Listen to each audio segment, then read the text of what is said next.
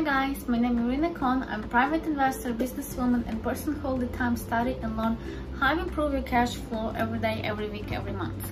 And today I would like to share with you what difference between title policy and title insurance. And I can tell you nothing. It's just play with words. Title policy and title insurance, it's same stuff. So if you go for a signed contract with people who you would like to purchase property.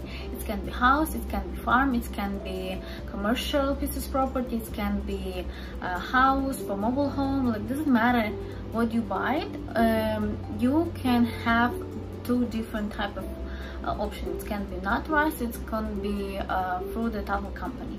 If you use title company, most of the time they give you title policy or title insurance.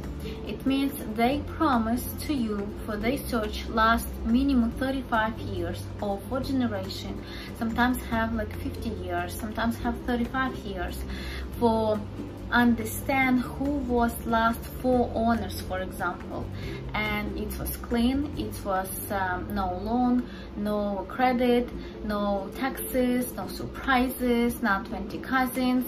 And if they give you policy or insurance, it means if something happened and you would like to sell and pop up some problem and it was not fixed, it means you can use your title policy or insurance to fix this problem.